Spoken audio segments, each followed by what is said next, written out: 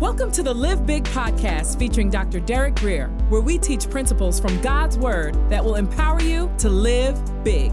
For more information, visit derekgrier.com. Here's Dr. Grier. This is important. Pay attention here.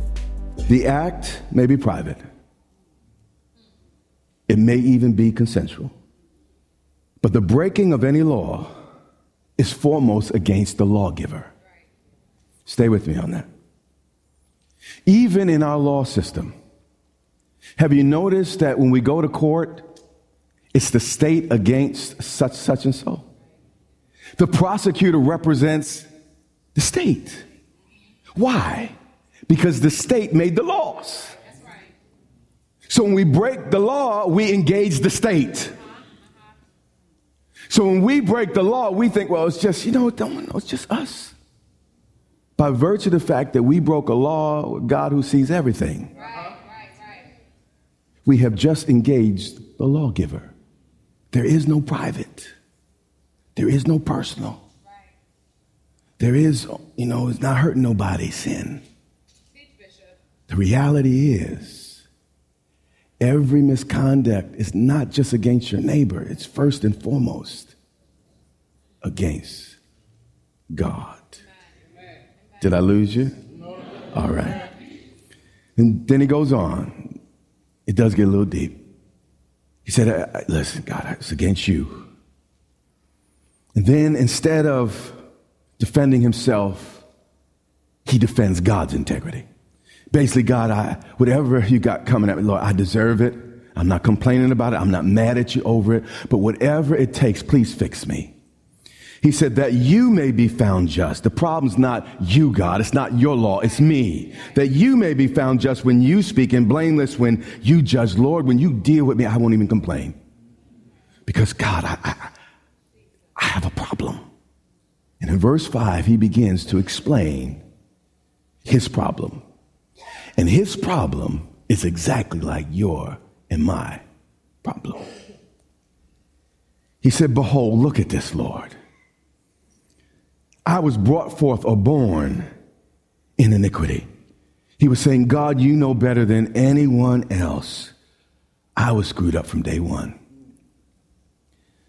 He was saying, God, just like I inherited the color of my eyes, the color of my skin, maybe my height, my DNA, I inherited from my great-great-grandparents, Adam and Eve, this persistent bent to just do dumb stuff. And God, no matter what I can't shake, there's just something in me that bends towards dumb. Like I said, it's going to go over some people's head, but most of you can understand. And he goes on.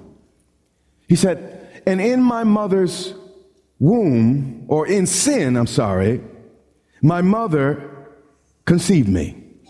Now, later, the rabbis would say, hundreds of years later, after David wrote this, that this was referring to the fact that David was born out of wedlock. I don't know if that was the case, but what I do know is that the context of this psalm is not David's mother. It's David's personal tendencies. And he's saying, God, I have a problem. In sin, my mother has conceived me. A literal rendering of this verse is, I was sinful from conception. Here's the deal. How do you know a baby can't do good or bad inside a womb? There's nobody to hate, get mad at, curse, that you're not even thinking a whole lot yet. At least not consciously. So if a baby could be sinful from conception, the Bible is teaching that sin is not just a result of things we do. It's somehow part of our inborn nature. And by the way, this is why Jesus said we must be born again. If it was right the first time, Jesus wouldn't have had to come to the earth to correct it. So he said, listen, right now, all of y'all are in Adam and in Eve. And I'm getting a little bit ahead of myself. But if you would switch and get into me, your results could be very, very different. Let's keep going. He said, in sin, my what? Mother conceived me. Now, a lot of people, when they hear this type of teaching, they think that I'm saying that all people are horrible. Not exactly.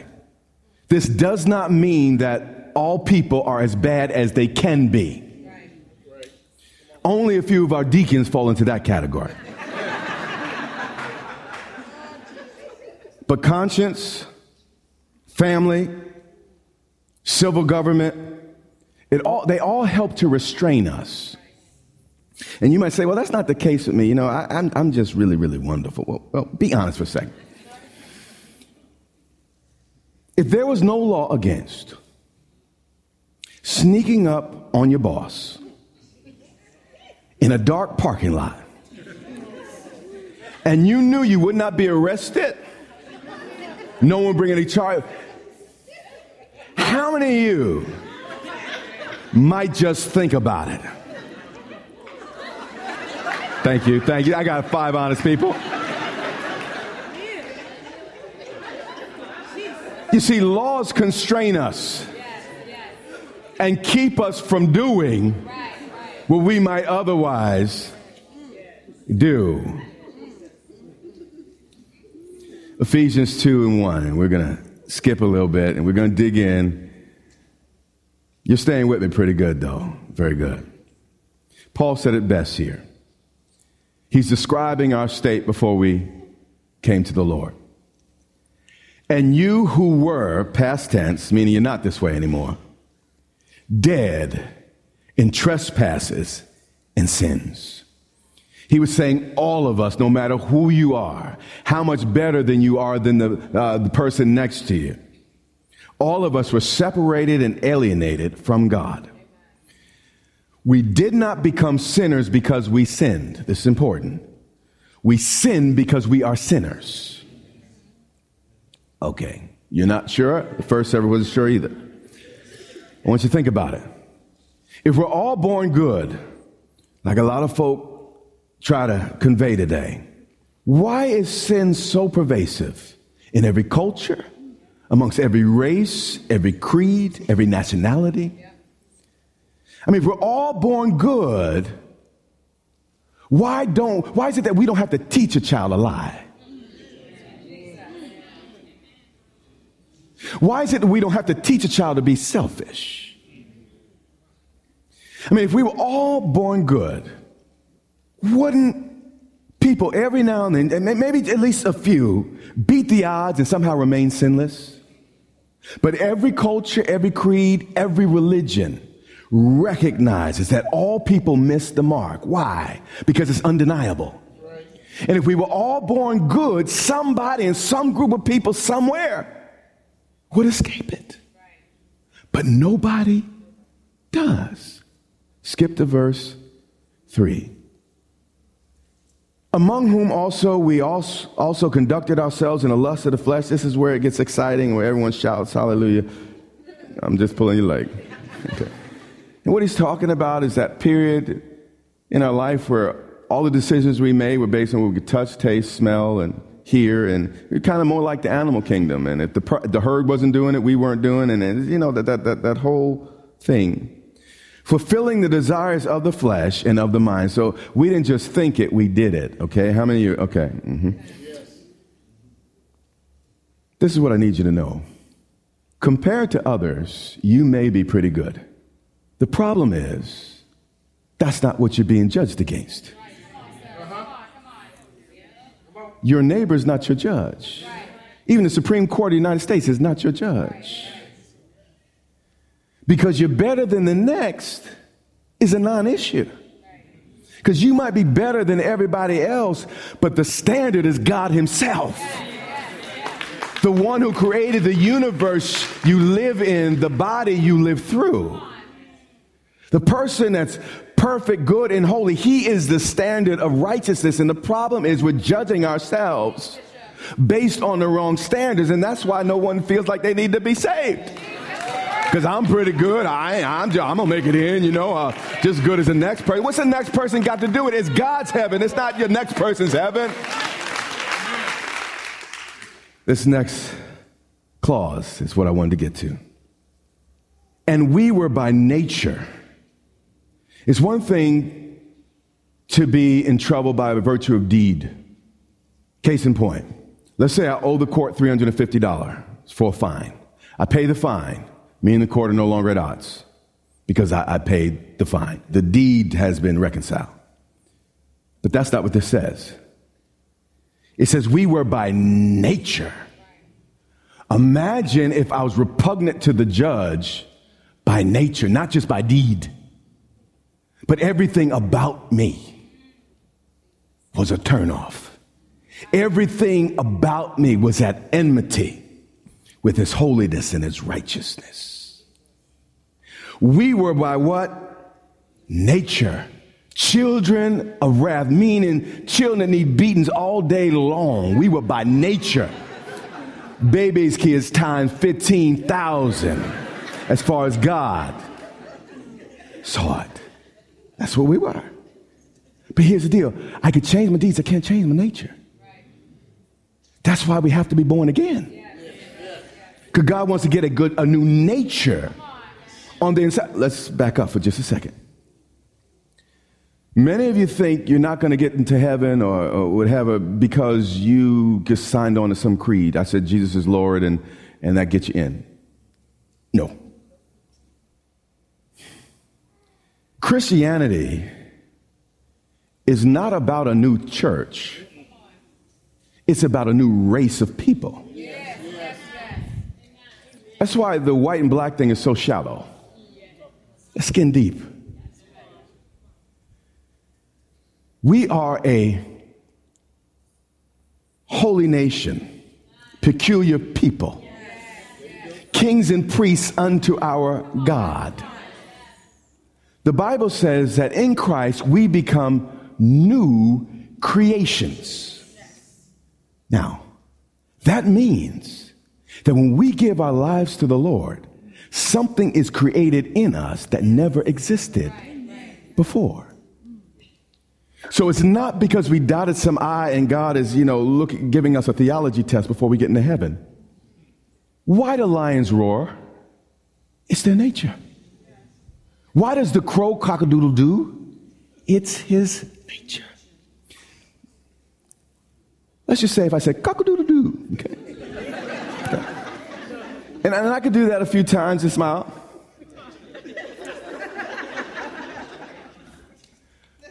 But imagine if I had to cock-a-doodle-doo all day long. It will get burdensome, wearisome, tiresome. Why? It's not my nature. That's right. If I was a rooster, when the sun, it's natural. I'm stick my chest out, cock-a-doodle, because it's my nature. That's why Jesus said, my yoke is easy, my burden is light. When you're trying to be something you're not, it's hard. It's burdensome. It's difficult. So what Jesus came to do was not change our behavior, but change our nature from which our behavior comes. So, if I get into heaven and everyone has a nature like Christ, but 10 of us get in and we still got the nature of the devil, heaven's not heaven anymore. All of a sudden we have to lock our doors. We have to talk about stealing. There's going to be news reports, crime, and all the rest. Heaven's going to become earth. So what gets us into heaven is our new nature. That's why he said you must be born again. The first time was a problem. The first time got us what we got. Come on. Are you with me? Stay. All right. Romans 5:2-15. How did we get into this situation we're in? What happened to the human family? And I got to begin to move. Verse 12. And we're not going to cover it all today, but I want you to listen to this. Therefore, watch the scripture. Just as through one man sin entered the world. So, how did sin get into the world? According to scripture, through Adam. Just like a disease can get into a population through just one infected party. Here's the principle. We are servants to whom we choose to obey. Stay with me. Because you're saying, well, I don't get this whole thing. How come Adam's sin is impacting me? The moment an American soldier obeys the orders of an enemy, he or she instantly becomes a traitor and an enemy of the state. The moment our great-great-granddaddy obeyed the devil and not God, Satan became his president, his God, and he became an enemy to the Almighty God.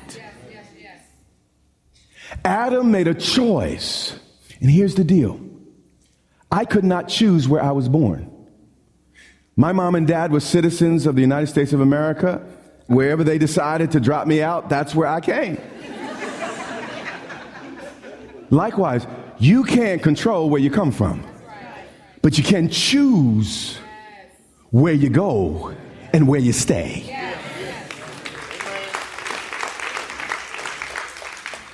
All right, enough for today. I feel like I pushed that a little bit. Psalms 51 and 3. And we're going to begin to wrap up shortly. David said, because just what I was saying, just there's lots of scriptures that I need to take you to really, really grab hold. But we're going to do that over the next week. Don't worry. He said, behold, I was brought forth in iniquity, and in sin my mother conceived me. He's saying basically, God, there's no good thing in my flesh.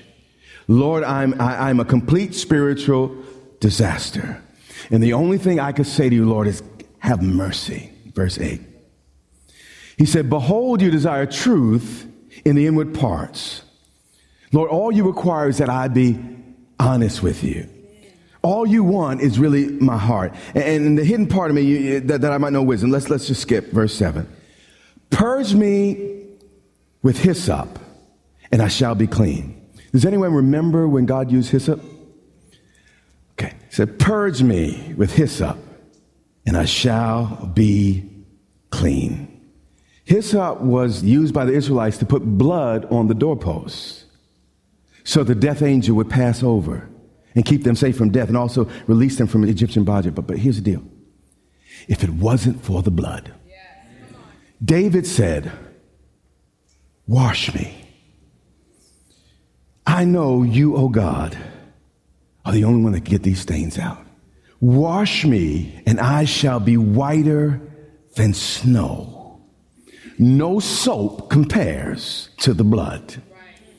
It adds brightness to whites, safe for colors and rayons, kind to the hands, stronger than dirt. The blood of the lamb will make the Irish Spring. It'll get you dialed into the only help I know. Make your sins whiter than ivory. Make you as pure as a dove. Make you feel caressed. Renew your zest. And make you shout, Olay. Oh, now I got you back. I got you back. Woo! I was trying to get you back. Verse 8, and I'm out of here. David said, make me hear joy and gladness. When you're in an argument with your spouse, and I know y'all don't argue because y'all just, again, wonderful. But when people like me get in arguments, and when that person finally admits that they're wrong, don't you kind of feel glad and relieved, you know? And it's just, I mean, it's not always a glow, it's just,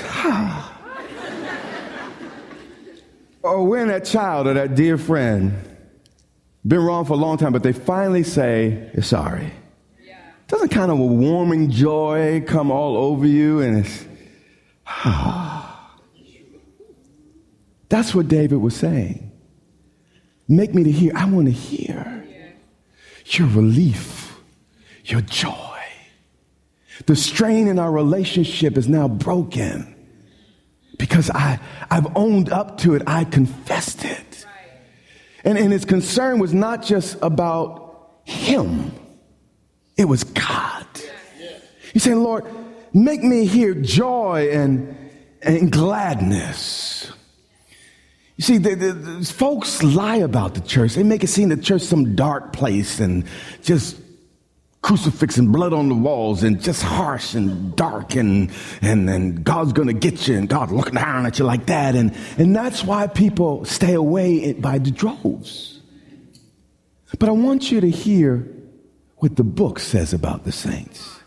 Psalms 144:15 says, happy are the people whose God is the Lord's.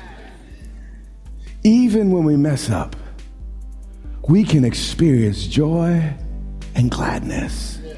You have been listening to the Live Big podcast with Dr. Derek Grier. For more information, visit derekgrier.com or follow Dr. Grier on social media.